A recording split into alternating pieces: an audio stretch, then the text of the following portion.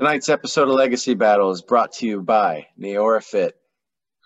They say pictures are worth 1,000 words. Let's look at some of the amazing results that NeoraFit users have enjoyed. Check out this guy. And look at what Neora has done for this woman. That's impressive. And check this out. NeoraFit goes way beyond weight management. Look at all these extra benefits. Neora also features plant-based skincare and hair restoration products.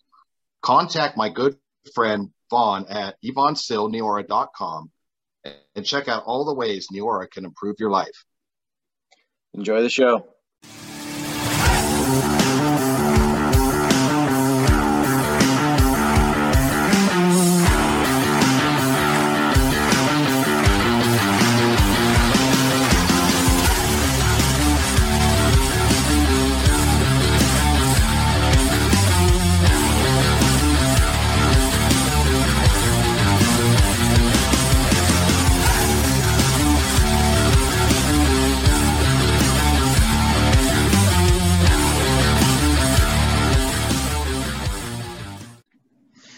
This is Legacy Battle coming at you on YouTube, Facebook, Spotify, iHeartRadio, everywhere you can think of. You can sponsor this show. Contact us in the comments section. Michael Adams here, creator of Legacy Battle.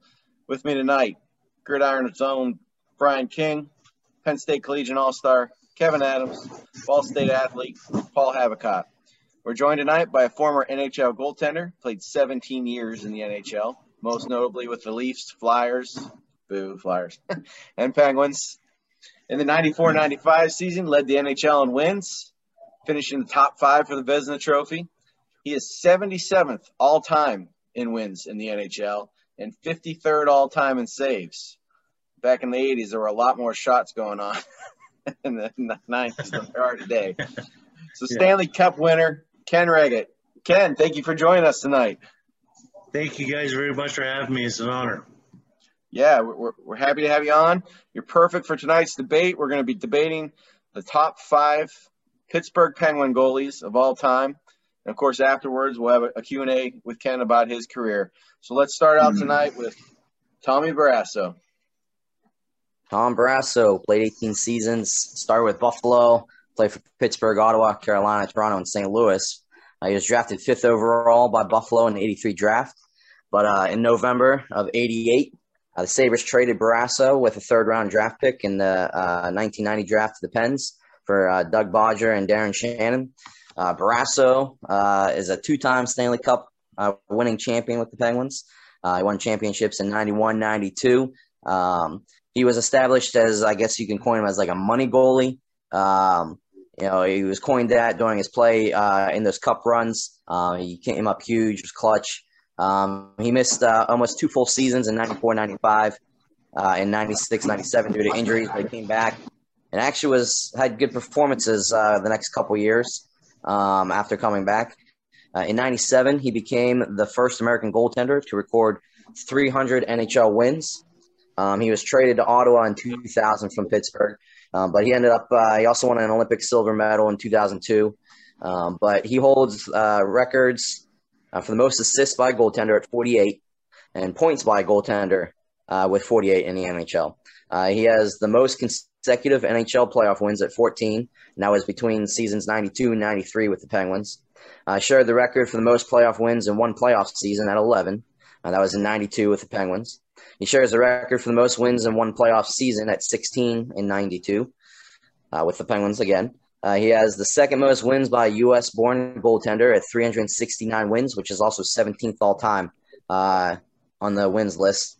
He's 9th all-time in saves. He has over 22,000 saves in the regular season. He's 13th all-time in playoff wins with 61. His time with the Penguins, he made an all-star game in 93, 2 Stanley Cups in 91, 92.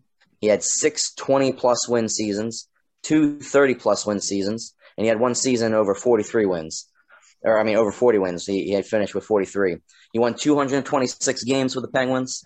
For the history of Penguins goalies, he holds the career most points, most penalty minutes, season most wins, season lowest goals allowed average, season most points, career playoff most points, career playoffs most penalty minutes. He does have an attitude, as you can see.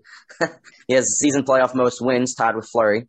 Season playoffs most shutouts, tied with Fleury, Murray, Tugnut, and Hedberg. And he has the season playoffs most points for Penguins goaltender history. He was inducted into the United States Hockey Hall of Fame in 2009, key piece to the 91-92 Stanley Cup runs. And I kind of feel he got a bad rap with the media, or else his jersey would probably be hanging in the rafters in Pittsburgh as well. But he definitely deserves to be in the top 5 goaltenders for Pittsburgh all time. There's 2 gimmies tonight. Him and one we're going to talk about later that probably are just guaranteed to make this top 5. His rafters will be in his jersey will be in the rafters one day. That's a given. But Ken, let me ask you your opinion on this. I always felt Barrasso might have been a little weak over the shoulders on those high shots. I mean, you saw him play quite a bit. And also, Kevin mentioned he had some problems with the press. I always felt his numbers should put him in the Hall of Fame. But what are your thoughts on those?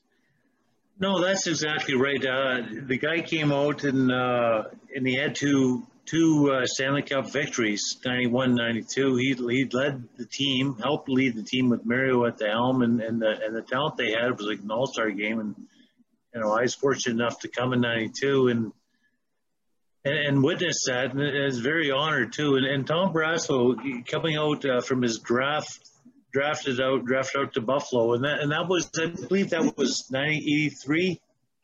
Yeah, well, something 80, like that. 83. I got drafted by Toronto in '82, so I kind of had a keen eye on him all along, and he was, I believe, a first-round draft pick as well, which is remarkable, especially for back in those days getting drafted that high.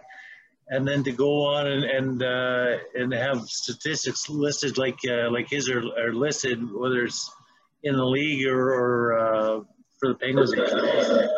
But he's a all-star Hall of Fame goaltender, American and probably U.S. or Canada overall as well.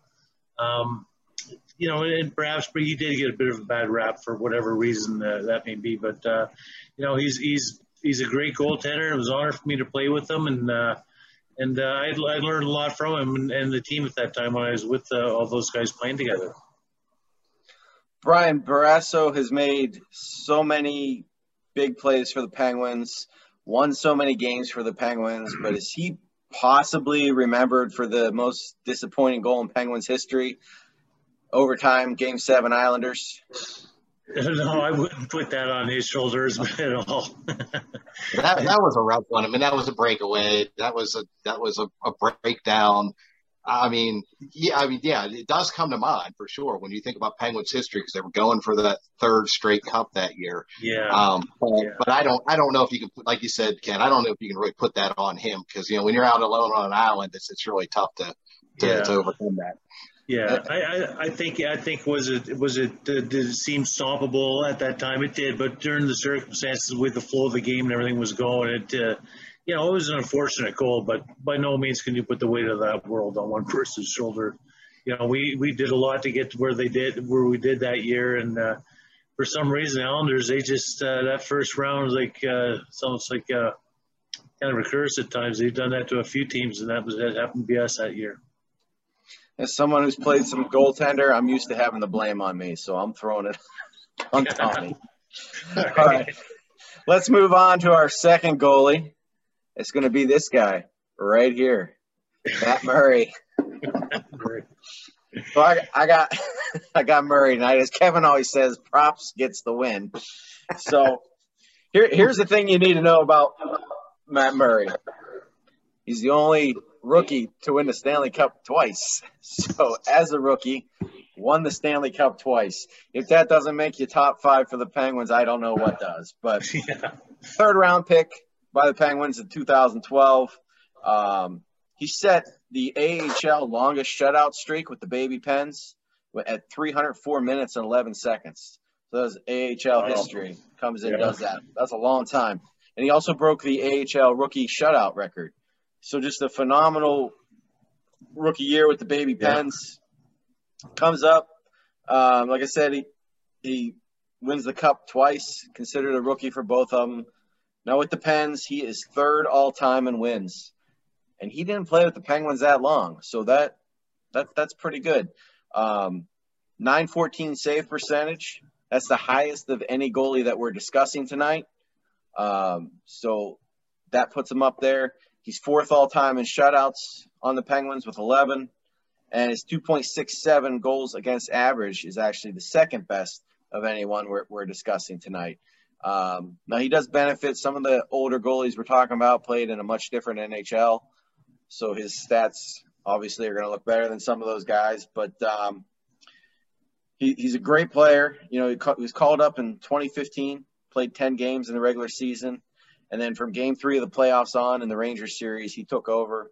He was in goal the rest of the way. I know Fleury came in for like one game against the Lightning, but game 7, Murray was right back in there, gets the win. You know, the next season he leads them to that Stanley Cup again. And in that 2017 Stanley Cup run, he had the best save percentage of any goalie in the playoffs at .937. And he also led the playoffs in shutouts. And he got that shutout in game 6 against the Nashville Predators. So phenomenal goalie, obviously still in the league. They just moved him on to Ottawa. He wanted more money than what the Pens were going to be able to afford this year. So they moved him on and went with Jarry. But I believe he belongs in the top 10. So Ken, with Murray, I mean, he's had some consistency problems. A lot of people think his glove hand is weak, and that was exposed in the 2018 playoffs by the Capitals. So what are your thoughts on Matt Murray? Boy, Matt Murray coming from where he came from, and with the stats and the record he had in the minors, and how well he did there, and then stepping in for the first 2 years of his career and winning Stanley Cups. Such that they did with Fleury being right there and going down, and him stepping in and taking the team all the way through. It does get any better than that by far. I mean, if you can make a career of that, that's amazing. But not many people would like a 2-year career. You know, you want to stretch that out as long as you can. But yeah, he's put together some good numbers. I think because he came out and played. Circumstances dictated what exactly would happen, and that winning the 2 cups the way they did, very impactful for the city, for the team, for everybody. And he was a big part of that. And Fleury got the crew there, and that was a big thing. So how that you put that package together to stand alone, can he bring the team to the dance and with the Stanley Cup? Maybe he was a guy that did need a guy like Fleury at times, and Fleury, I think he gave Fleury a lot of confidence and was able to let Fleury bloom and develop himself into the goalie he is. And I think there was a good chemistry between two of them. But again, those are two great 1-2 punches right across the board. And Matt Murray with all those accolades, yeah, I mean that's definitely a guy for serious debate in a topic like this tonight. Kevin, I know you're a Fleury lover. So what were your thoughts in 2017 playoffs, 3rd round? Fleury gets pulled, and they put Matt Murray in.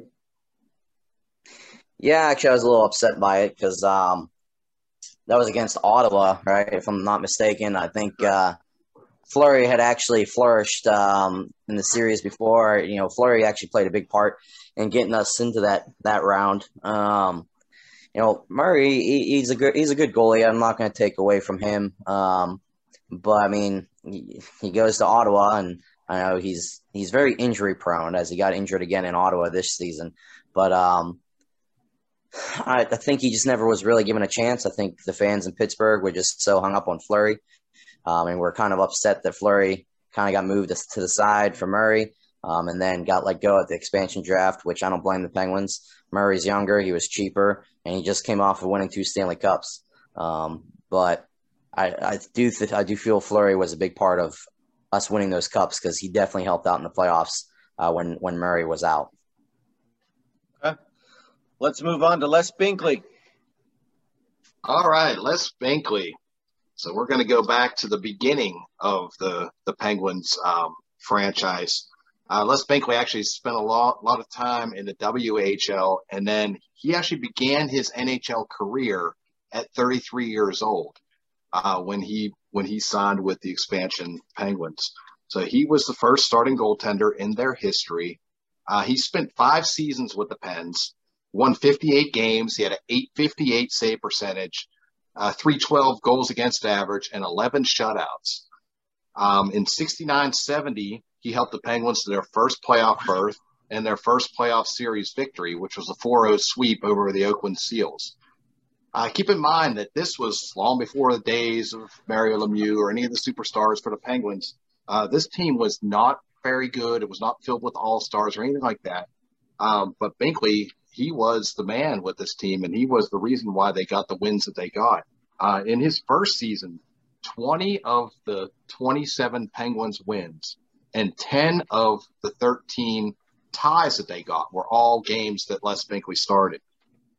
League-wide, he started the third most games. He had the third most ties, the third fewest goals allowed, the third most saves, and the second most shutouts with 6 shutouts. And he does have his name on the Stanley Cup as a Penguin because he joined the Penguins in 1990-91 as a scout. And he was able to win, he was able to help the Penguins cause to win a couple Stanley Cups in that role. So Les Binkley, he was there at the beginning and sort of provide that foundation for the Penguins franchise. Ken, what do you think it means to a goalie to be like the first ever player for that franchise? I mean, that seems like it's something special. Well, absolutely. I mean, especially back then, I think, what year was that exactly? 67? 67 was the first season, yeah. 67, okay, good. And back then, you're not that far off the original 6, and the league is just starting to grow and blossom. And, you got Pittsburgh coming in the league, and here's a fella coming in as a goaltender. Goaltenders are always a little bit on the special side because they're not one of 18 skaters, whether you're forward or defense, you're one of 2 guys, and that's nowadays. Back in those days, the backup goalie was I think the trainer, wasn't it? Yeah. I don't think I'm too far from being wrong on that one either. But he jumped in and he was like, I believe the first Penguin player to be signed for the Penguins and to come out and have that opportunity. And look at his stats; they're actually really good for an expansion team coming out of the gate and setting a tone for the Pittsburgh Penguins to where we are today. I mean, that's unique in itself to have that opportunity, and you got a quality goaltender too there in Les Binkley. So, and again, the guys like those guys are guys that help build the hockey chemistry in Pittsburgh or hockey roots, I guess, and it goes back even further with the Hornets and the fan clubs and stuff like that, and the Toronto Maple Leafs and King Clancy and stuff like that, and to have Les Binkley, a guy that's part of that era in itself, really, really puts hockey heritage in Pittsburgh's corner. It's nice to see. Paul, we are talking about 2 older goalies tonight in this group between Les Binkley and Dennis Herron, who we'll discuss a little bit later. Should we be looking at their stats a little bit differently because of the time period they played in the NHL?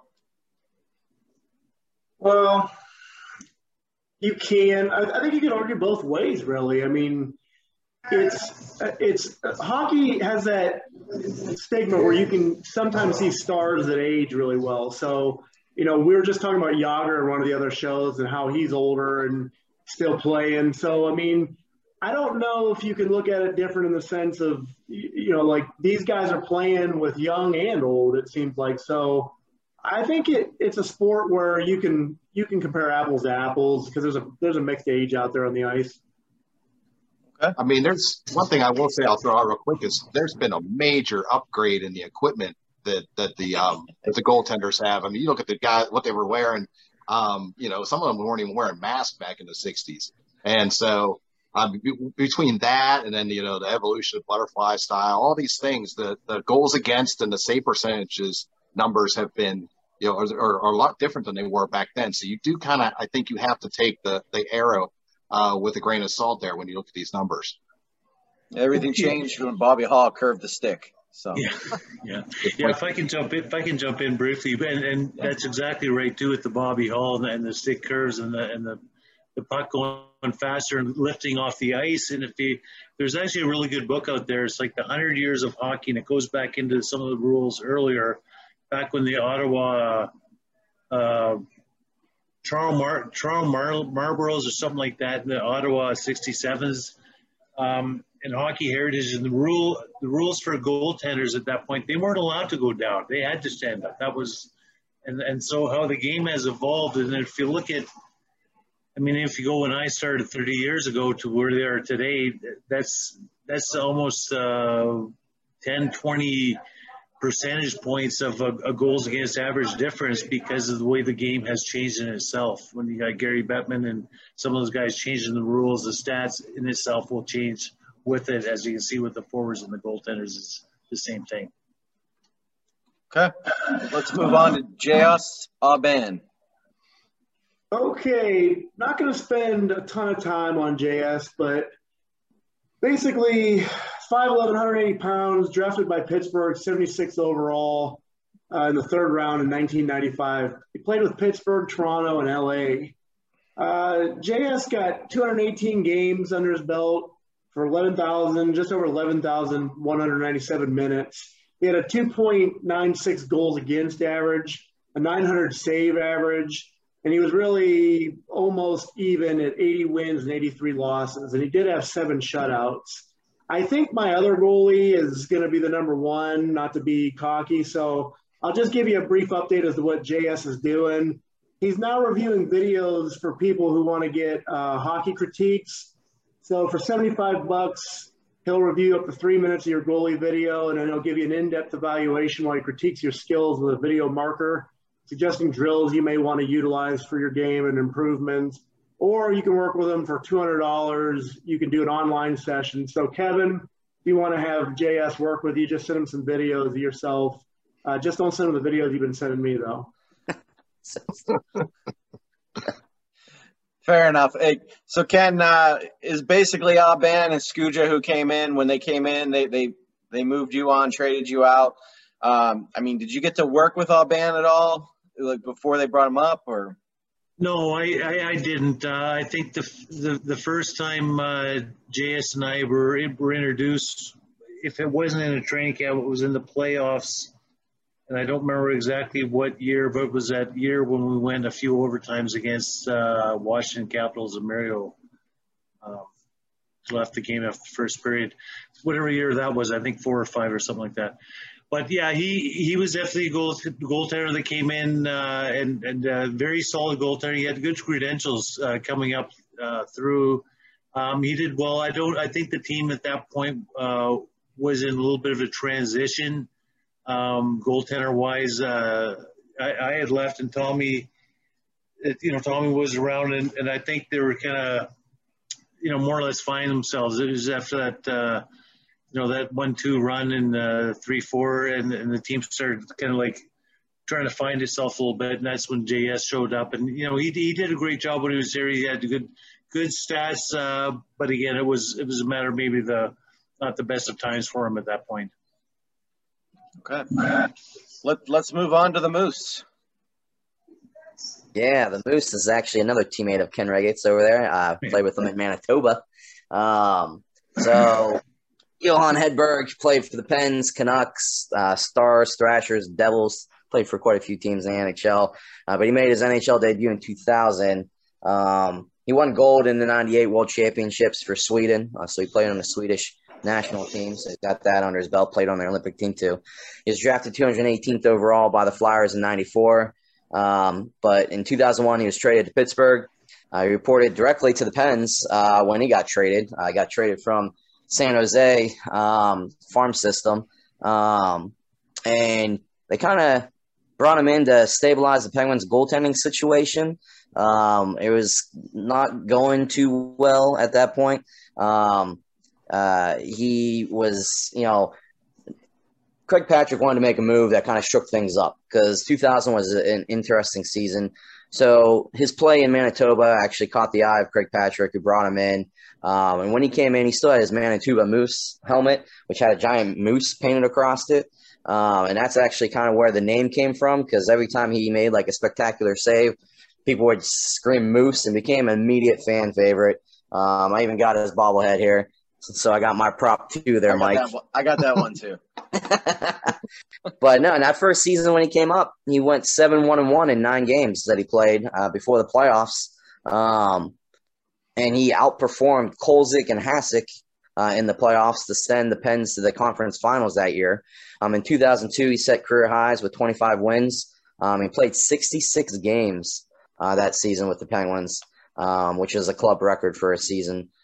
He was picked for the Swedish Olympic team, like I had mentioned. He played a total of 3 seasons with Pittsburgh. He got 46 wins, so he wasn't there a long time. But I think he had the biggest underdog story. He came in during a season where it was Ivan Hlinka's first season with the Pens. The gears had started, to get Jágr's exit out of Pittsburgh. They were off to a mediocre start. Lemieux had came out of retirement mid-December that year. The defense never really had a solid person, like a number one person. And the goaltenders were all banned, Snow and Perron. So it wasn't really solid goaltending in there. So Hedberg was traded for. He had never played an NHL game prior to coming to Pittsburgh. He was deep in the Sharks farm system. He was behind Nabokov, Shields, Kiprusoff, Toscala. Like, he was never going to play an NHL game for San Jose with those guys in front of him. But nobody expected him to be an impact player. He turned heads the way he did. They threw him in head first. He stopped 41 shots in that first game of 44 shots and a 6-3 win over Florida. That's a lot of shots. He went, like I said, 7-1-1 in those 9 games before the playoffs. There was concerns of how he would handle the pressure, but it didn't faze him. And like I said, he was a fan favorite right away. Kevin mentioned you played with Johan Hedberg up in Manitoba. So tell us about the Moose.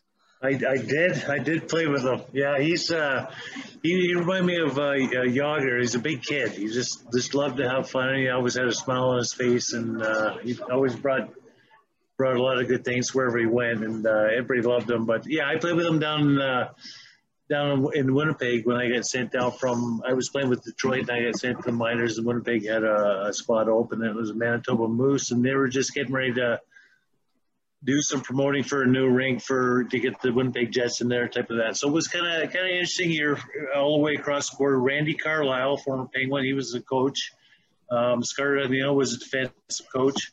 They had Johan got sent in there from San Jose, and like you guys said, he had a really strong lineup up ahead of him, and he wasn't going to get a sniff, and he knew that, and he was kind of like on the last little bit, and I went down, and they had us rooming together right out of the gate in the whole 9 yards, and a nice guy, and they give me all the respect in the world. And here I played 16 years at the time, and we'd be on the ice practice, and he'd be down at the other end of the ice, and he'd be on his toes, looking, watching the play set up, and see what I was doing. And I was watching him watch me. He loved to learn, and I learned about him that he had all it took. It was just he needed that little bit of help just to give him a little bit of confidence. And so rooming together and playing together, we had a bet too by the end of the year that we'd outperform each other. And I think he ended up, I never did pay the bet up either, but he came along really strong, and he got traded from San Jose to Pittsburgh, and they were calling him up right away. And he called me up and he apologized to me for going up because he thought I'd get pulled up to Pittsburgh, and I said, Yo-Yo, I said, my time is not now, it's your time now, and I said, up here, I'll help you. I said, you're doing good, you're playing great. He was probably having a great year, one of his best years, I should say, and he got pulled in, and he had the year that you guys were saying with the 7-1 record going into the playoffs and doing a great job, and here's a guy with a little bit of confidence and believing in yourself, what it can do. And he continued that right through with the years here with the Penguins, and so much so that he did finally get a coaching job with the San Jose Sharks as well. So great goalie, great person, great human, and definitely an asset to the team in those years. As Kevin said, he was thrown right into the fire. So that first game with against the Florida Panthers, Pavel Bure comes down not once but twice on a breakaway in the first period. He stuffs him on both. I mean, did that just right there make him a favorite among the fans? Oh, I mean, it was just one thing after another. And I don't know if there was another Penguin goaltender that had like that short little 10-game window or something where they were playing with so much confidence. I mean, he was just in the zone. And then hearing what Ken says about him, like not being a real serious guy, kind of being like a funny guy, it's like, it just kind of amazes me that he was able to kind of turn that on, and get real serious in the net like that. That's really cool. All right, let's move on to the Flower. Marc-Andre Fleury, my favorite Penguins goalie, but Flower's born 11/28/84, first round pick by the Penguins in 2003, and I think right away they seemed to kind of know he was going to be legendary. Initially when he got drafted, I think he lived with Mario Lemieux temporarily until he found more of a permanent solution. And he's got some international experience here. He represented Canada twice in the Junior Hockey League, winning back-to-back silver medals at the World Junior Championships in 2003, 2004. He got a gold medal with Team Canada in the 2010 Winter Olympics in Vancouver. And he's a special guy. He had not posted a losing record since the 2005-2006 NHL season, which I don't think – correct me if I'm wrong, but I don't think any other active goaltender in the league has been able to accomplish that. Some of his stats, and I'm coming right after Barrasso here. Sorry, Kevin. He's got 883 games, 492 wins, closing in on 500. He's still active in the league, obviously. It's kind of a sore spot for Penguins fans, for me too. I think Barrasso had about 369 wins, if I'm not mistaken. He had 276 losses, 82 ties, plus overtime losses, and he had 67 shutouts. That's crazy. Those are high numbers. I think Barrasso was in the 30s. He's over 51,000 minutes and counting, and he has a 2.55 goals against average, 913 save percentage, and as we mentioned earlier, this is a goalie that is tied to 3 Stanley Cup rings. And he actually added to his legacy by appearing in the Stanley Cup with Vegas. And as we all know, with the emergence of Matt Murray, Mark kind of became exposed in the expansion draft, and the Pens lost him to the Vegas Golden Knights, where he still plays, still performs well, still in the playoffs as we speak. So that's Marc-Andre Fleury. So, Ken, the Pittsburgh fans, they love Flower now, but there were some years there where they were really on his case for some early exits from the playoffs. I mean, we said earlier you can't put that all on a goalie, but how do you think Flower did overcoming stuff like that? I think obviously if you look where he's positioned himself right now, I'd say he did a pretty good job getting over that, wouldn't you? Plays a really good style of butterfly goalie too. Man, how he stretches like that, I have no idea. Yeah, no, his style is unique in itself. He's such a strong goaltender. One thing I do remember when he first came. His first year, rookie year, and at the old arena, we were above the Zamboni end of the rink, and I was sitting in like the first, second row, watching him move sideways. I'd never seen anything like that. It was phenomenal because he could move sideways down on his knees better than anybody ever saw at that point. So he was definitely a goalie with a unique style in itself, and he was strong at what he did. And I think he had to learn a bit. And you're right, he did take a lot of heat for the beginning of his career, and perhaps not being the strongest that he could have been. And he obviously changed and came along. I don't know if Jim Melange was working with him at that point, but it was like he did some extra work with his game to get himself better, and he wasn't doing that. Murray had come along the way too into that towards the end, and I think the two of them complemented each other. And when I spoke about Matt Murray earlier, I touched on that, how the two of them, I think, helped each other out and helped each other lift each other. And I think it was like two people that were playing well together in unison. They get torn apart almost when it went to that expansion draft. And Pittsburgh, not protecting Fleury, but protecting Murray. You understand with the money and maybe buying a few years and stuff, but in hindsight, in the long run, it didn't turn out to be that way. But I think the whole thing with Fleury heading off to Vegas, and if you look at Vegas' expansion team, they were pretty much set up to win the Stanley Cup out of the gate. And that's my conspiracy theories. I think that's why they have Fleury right now. It's for the good of the game of hockey, like Gretzky going from Peter Pocklington and Edmonton to Los Angeles. That's Mike. That's fun. You like Kev- that? Kevin, we don't normally rank these guys. We just put 5 on the list. But is it Fleury and everyone else? Yeah, I mean, I was talking to one of my buddies a little bit before this podcast, and he had mentioned that Barrasso was easy to be in top 5, and I said to him that I would put Fleury over Barrasso. Fleury was the face of the franchise for a while with Sid.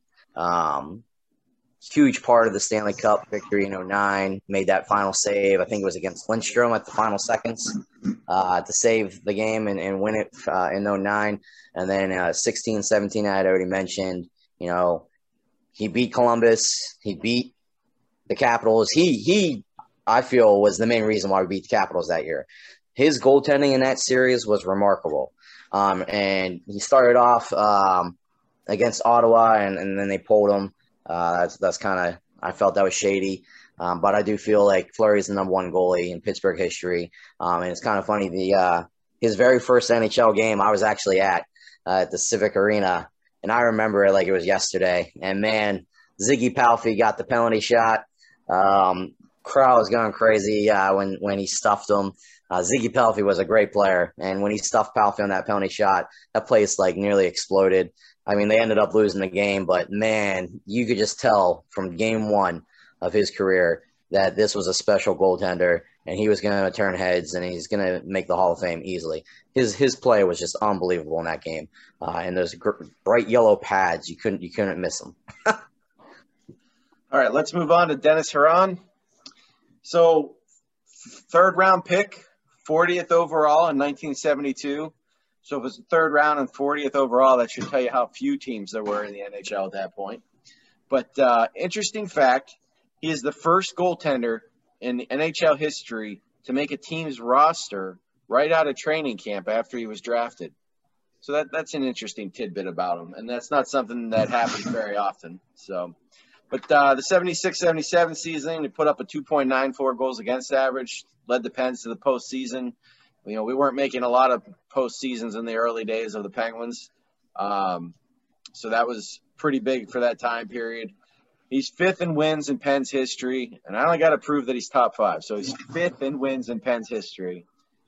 His 6 shutouts ties him with the one and only Ken Reggett. And he had 11 seasons with the Pens. So his goals against average, okay, I'm gonna give it to you. It's not great. It's not great at all. But, as we stated earlier, he played in the late 70s, early 80s, wide open NHL. A lot more goal scoring going on then. He was good enough, though, to be named to Team Canada in the World Championships, picking up a bronze medal. So he might not have had a great save percentage or goals against average, but Team Canada recognized the team that he was playing on. So you can't judge him based off his stats. They may look bad, but the teams that he was playing on were usually worse. So that's kind of how I'll throw that out there about him. So, Ken, let me ask you that making the team rookie year out of training camp, that's almost unheard of for a goaltender. I mean, what are your thoughts about that? Yeah, no, that absolutely is. Especially back then, there's unwritten rules almost, and one was that a goaltender needs some seasoning, and so you didn't see any goaltenders drafted early. They're 3rd, 4th round. That was considered like a first rounder back, nowadays, and the goalies, they felt they were better. They were better suited towards the team by the time they were 25 years old, 26. I think all the ages were a little bit older at that point too. Denny did hit a lot of, he's a great guy too. We bump into him in the alumni functions all the time. But he's been and bumped into some great places like the Canada Cup, and he's got some hardware to go along with his resume through the years. And he, like in the All-Star games, and he's always been there through junior and stuff to do well. And 11 years in the league is pretty darn good too, especially back then. And you're right, it was more river hockey and wide open, and that was back in the days when the guys would lose a row of teeth and they'd go back in the dressing room and come back out in the bench and keep playing. So he had a great year, a great career, and a lot of years there, and he's got some good stats to show for it. Does it rank in the top 5? Some people could argue it does. Absolutely. He shared a Anna Jennings trophy with the Montreal Canadiens, so that's pretty impressive. All right, let's move on to our final goalie tonight. That's going to be Ken Reggett. All right, yeah, some guy named Ken Reggett. So Ken Reggett, he won the starting job in Toronto, and he was with that team for 5.5 seasons before being dealt to Philly in exchange for 2 first-round draft picks in the 1989 draft. And he spent a few seasons with Philly, shared the goaltending duties with one Ron Hextall. Penguins fans know all about that guy. Then he joined the Pens in 1991 in the Mark Recchi trade.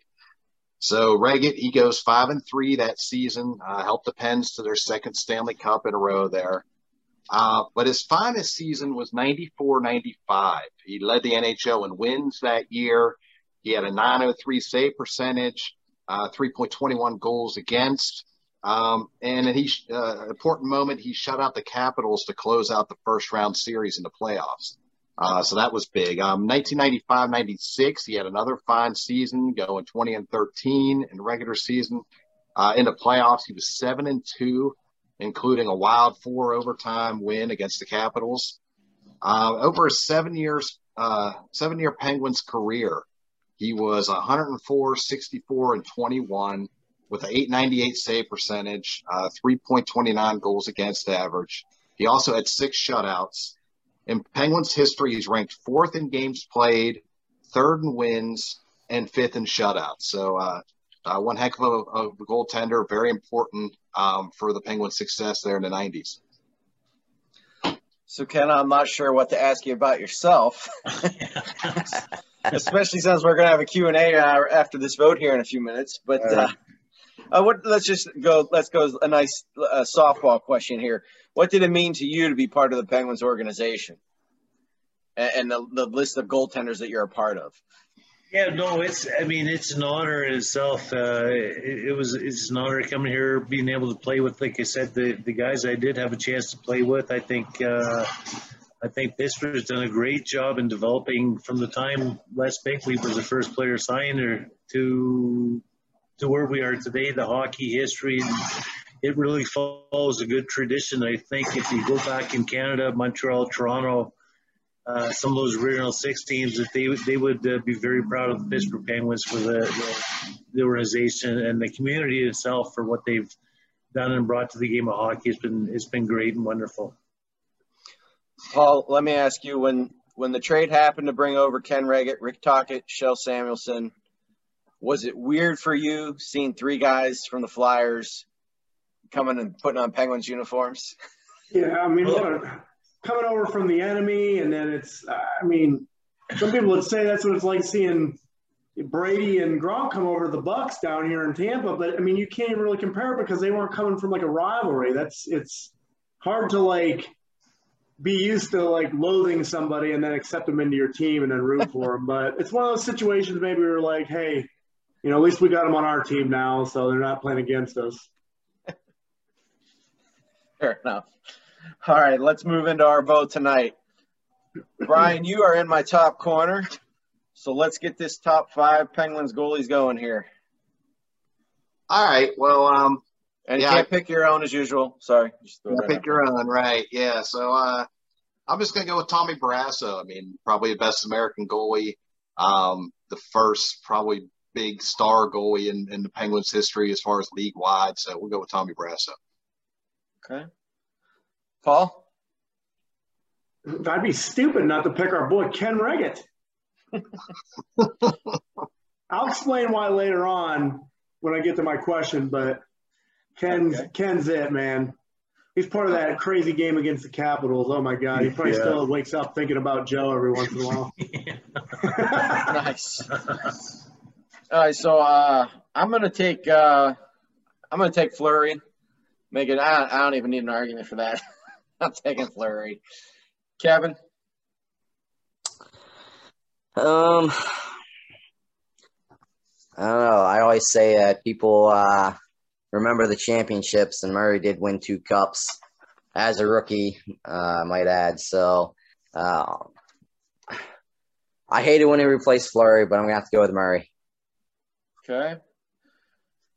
So, Ken, the pressure's on you. That leaves you Dennis Hron, J.S. Aubin, Les Binkley, and Johan Hedberg.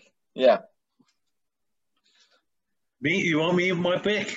Yeah, you get what's left. All right. I take Les Binkley. I think he's like Neil Armstrong landing on the moon in Pittsburgh. Wow, you don't pick your teammate with the Moose. That's good for you. All right, so that makes our Penguins' top 5 goalies: Tom Barrasso, Ken Reggett, Marc-Andre Fleury, Matt Murray, and Les Binkley. Good job, guys. Let's move on to our Q&A for Ken. Brian, you're in the corner. Start it out. Okay, so I'm going to take you back to your first NHL game. So you have this amazing 48 save game against the Whalers. So what can you tell us about that? That was my first NHL game, and and I'm one of these guys that gets nervous. I mean, I got nervous for exhibition games, and in my mind, that told me I was ready to play. That team, we're in Hartford, and Billy Lego and John Anderson and Rick Vibe was the top line for the Toronto Maple Leafs that time. Billy Lego and John Anderson were two clowns like Colin and Recchi type of thing, and Scott Stevens. That's how they were. And before the game, like, I'm nervous. I'm you don't even know where to stand or what to do. So I just had to be standing there, and Billy Lego and John Anderson were kidding around talking. Billy goes, "Stop 60, kid, and we'll win." And I think the game was 8-6 or something like that. And there was like in the 60s or 50s shots or something. And I didn't think, as long as I played other than overtime game, I don't think I had as many shots as I did my first game. Paul. Okay, Ken, put me there, please, in 96. And this question's going to get even better now that you admitted that you get nervous sometimes, because this would be terrifying to me. 96, you faced your first penalty shot ever awarded during an overtime period in NHL playoff history. Do you even remember it? Did you put yourself in autopilot? Did you think you had a beat on Joe? What happened? Yeah, that was a play at Washington. The play was coming down towards us. The puck, I got a piece of it, and it's kind of squeaked through. Chris Tamer, the defenseman, went around behind me and kind of knocked it over the stick. At the same time, he took the net off the mooring. It was accidental, but the fact that it did happen, and it was overtime, and it was the first overtime penalty shot. And again, I'm nervous, like you said, and you see Joey Juneau and the referees up at center ice. He's talking to them. They're going back and giving instructions to the benches, and I always made a little figure eight right in front of the crease. I'd go from post to post, and I was just kind of pulling snow away, to make it so I can move. I wouldn't get slowed down if I had to move laterally. And as I was doing that, I noticed there's an excessive amount of snow, more than usual. But it was like, was it the third overtime? I can't remember. Second overtime. So I left the snow out front there. I just kind of cleaned out in the crease where I was moving. And I thought, as a goaltender, and this is called J.S. Aubin, he'd probably tell you the same thing. But if you come out and you play the shooter as he's coming in, the higher you come out, the greater the chance is he's going to come around, go around behind you. Like, he's got the puck in front, good chance he's going to deep. And if I play back, then the guy's coming down and he's going to look and he's going to see a lot of net around me and he's going to probably think shoot. So I thought, with how snowy it was out front, I thought, I'm going to come out a little further than usual and make him go around me in the snow, see if something happens, maybe my best option. So that was my game plan. And usually, as a goaltender, you let them make the first move, the forward. And sure enough, if you watch that tape, the guy, Joey Juneau, comes over the blue line, and just about 10 feet inside of that, maybe not even, the puck jumps up about 6 inches off his stick because the ice is so snowy and bad, and he could barely get it in. He just shoveled it in. So I got lucky, and I had a pretty good read on that one, fortunately. Kevin. So I kind of got it's kind of like two questions here, but it kind of all links together. So you played on both sides of one of the NHL's biggest rivalries. Philadelphia and Pittsburgh, it's always a crazy match.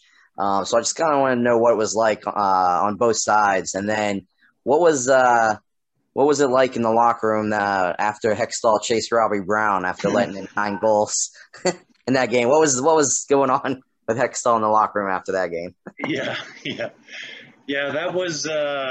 We'll back up to the first question. Yeah, I got traded from Toronto to Philadelphia back in '89, and at that time, going to the NHL and growing up Canadian, the big rivalry for myself was Toronto, Detroit, Toronto, Montreal type of thing. So I was very attuned to that, but I didn't realize. I got to say, it's 5 years into my career, and perhaps not the sharpest knife in the drawer, but I didn't realize the rivalry between Pittsburgh across state here and Philadelphia, and you're right, it is one of the best ones in the NHL, and there's a big love-hate relationship I've noticed. You guys talk like they hate you and you hate them, and then at the same time, like, you'll go out and have beers together, and within reason, obviously, but it's quite.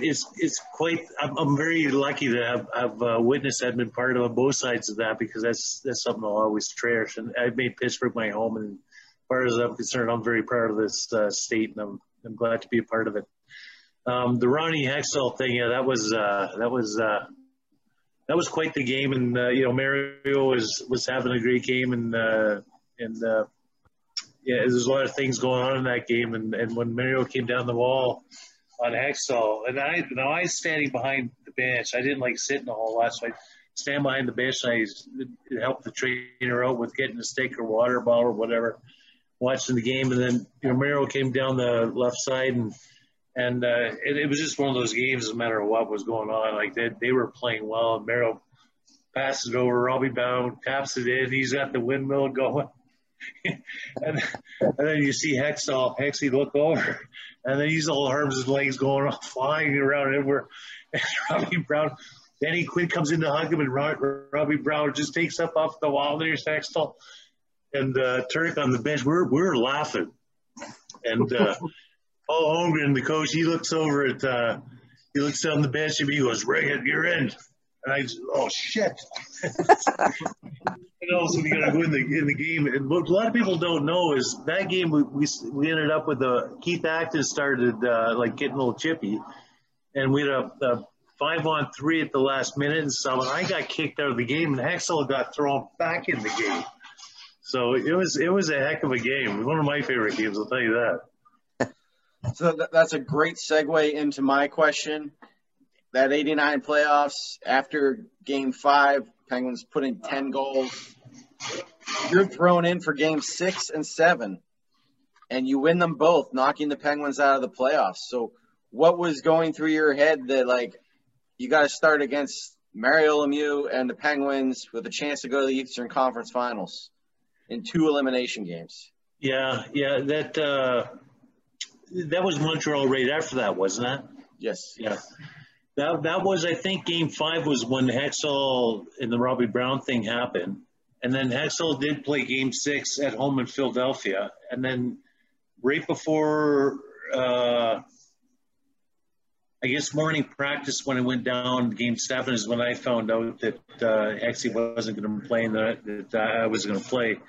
And I had no idea as well. He had I think it was an interior ligament on his knee. It was a little bit, wasn't torn, it was stretched, it was causing a lot of problems, and he, last couple, week anyway or so, that I'm aware of it. Probably, he was doing that. But anyway, they threw me in, and I was nervous as heck with that one. And I remember I talked to Mark Howe, and I pulled him aside, and I said, Howie, I said, I'm not Ron Hextall. I can't play the point on power play. I said, I'm going to need you guys to help out a little bit, and so we kind of got a game plan with Mark, and Mark grabbed the coach, one of the assistant coach, and we grabbed the defenseman, and we sat down. And we just said, basically the same thing, like, Xie's not playing, and you got to adjust, because you play a certain way with a guy with talent like Hextall. I mean, it's almost like those traps always behind the net or hinder a guy like that for doing his job, and he has to be punished for it. He was amazing with the puck. I mean, he was, and so they had to do a little adjustment for me because I wasn't like him with the puck, and they did, and basically what they said was just stop the first shot, we got the rest. That's what they told me, and if you watch a game, it's pretty much what happened too. Like they cleared away all the rebounds, they just played solid. And it was, and to be honest with you, I think the Penguins were a little bit overconfident. And how can you be their starting goaltender? A guy like Hextall goes down, and the backup goaltender goes in who hasn't played any amount of game for the Philadelphia Flyers after getting traded from Pittsburgh. I mean, that was a perfect storm for Philadelphia not to win. Right. Okay, go ahead, Brian. Okay, so the trade, you and Kjell Samuelsson and Rick Tocchet head to the defending champions. As soon as you got the news, what were your immediate thoughts? I don't know. I was always one of those guys that wasn't. I felt I didn't want to leave where I was. I didn't like being traded from Toronto. I didn't. It's kind of like all of a sudden you're up and moving, and that's your initial, at least my initial thought.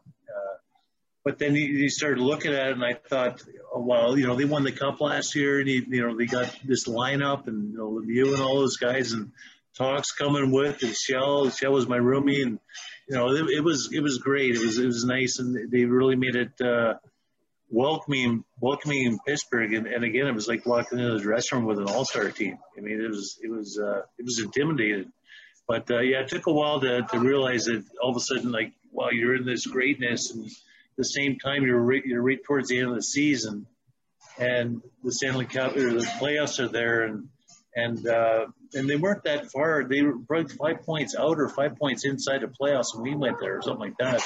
And it wasn't that you go to a Stanley Cup team and all of a sudden you're supposed to win the Stanley Cup. You can look back 30 years later, and you got to work. I mean, it took everybody. You got to learn to adjust and to fit in. And it took a lot of hard work to blend in, to earn the respect, for people to understand how you play. And again, that's what we talked about earlier.